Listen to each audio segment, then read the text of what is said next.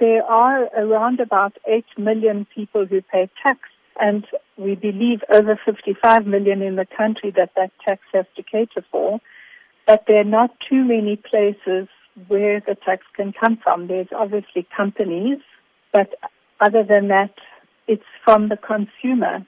So it's either going to come our personal taxes that get deducted from our incomes or from what we actually spend, and we believe that an increase in VAT is quite unlikely because it will be such an unpopular move.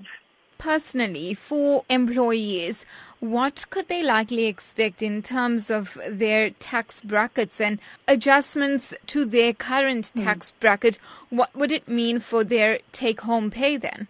For many years, we did really, truly look forward to the middle of February because our tax went down at the beginning of March. But for the last 3 years, it's gone up. And I think we can expect the same again, particularly for people in the higher earnings categories, which in this case is sort of over 300,000 a year. I think one of the real problems is that we understand that CPI went up by about 6% last year.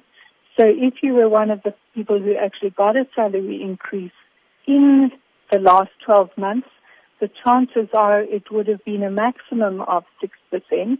And then we know that things like medical aids have gone up by 10% or more.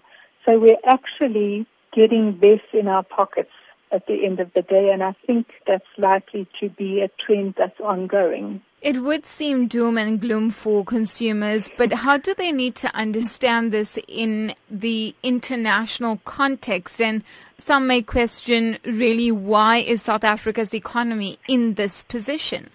I think that's a good question, Maya, that we are part of the global economy, and we know that the whole world is struggling financially at the moment.